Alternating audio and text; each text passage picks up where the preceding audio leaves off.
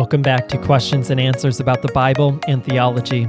I'm excited to introduce a special series in our church podcast focusing on public theology, where I'll consider how the message of the Bible changes the way that we receive and respond to news and events. Too often, Christians fail to read the newspaper or their social media feeds through the lens of the Bible.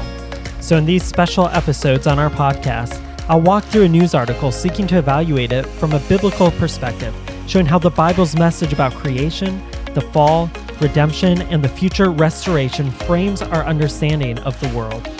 I believe that Christians have a responsibility to consider the events taking place around us from a Christian worldview.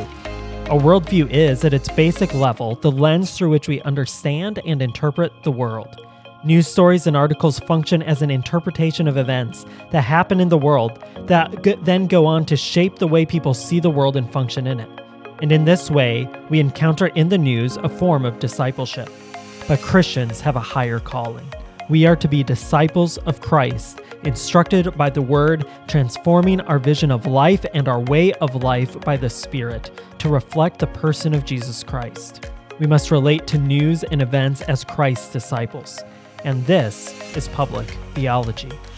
I'm excited to engage in this way and pray that these special episodes will prove helpful to you as we seek to live in the world as Christians together. Questions and Answers about the Bible and Theology is brought to you by Crystal Lake Baptist Church in Burnsville, Minnesota. Crystal Lake exists to glorify God, to encourage and equip believers, and to share the good news about Jesus Christ with all people. To learn more, you can visit us at www.clbcmn.org, where you will find sermons, blog posts, and more. I look forward to the first edition of Public Theology on the Questions and Answers podcast, where I will discuss a New York Times article titled, "God is Dead, So is the Office. These People Want to Save Both."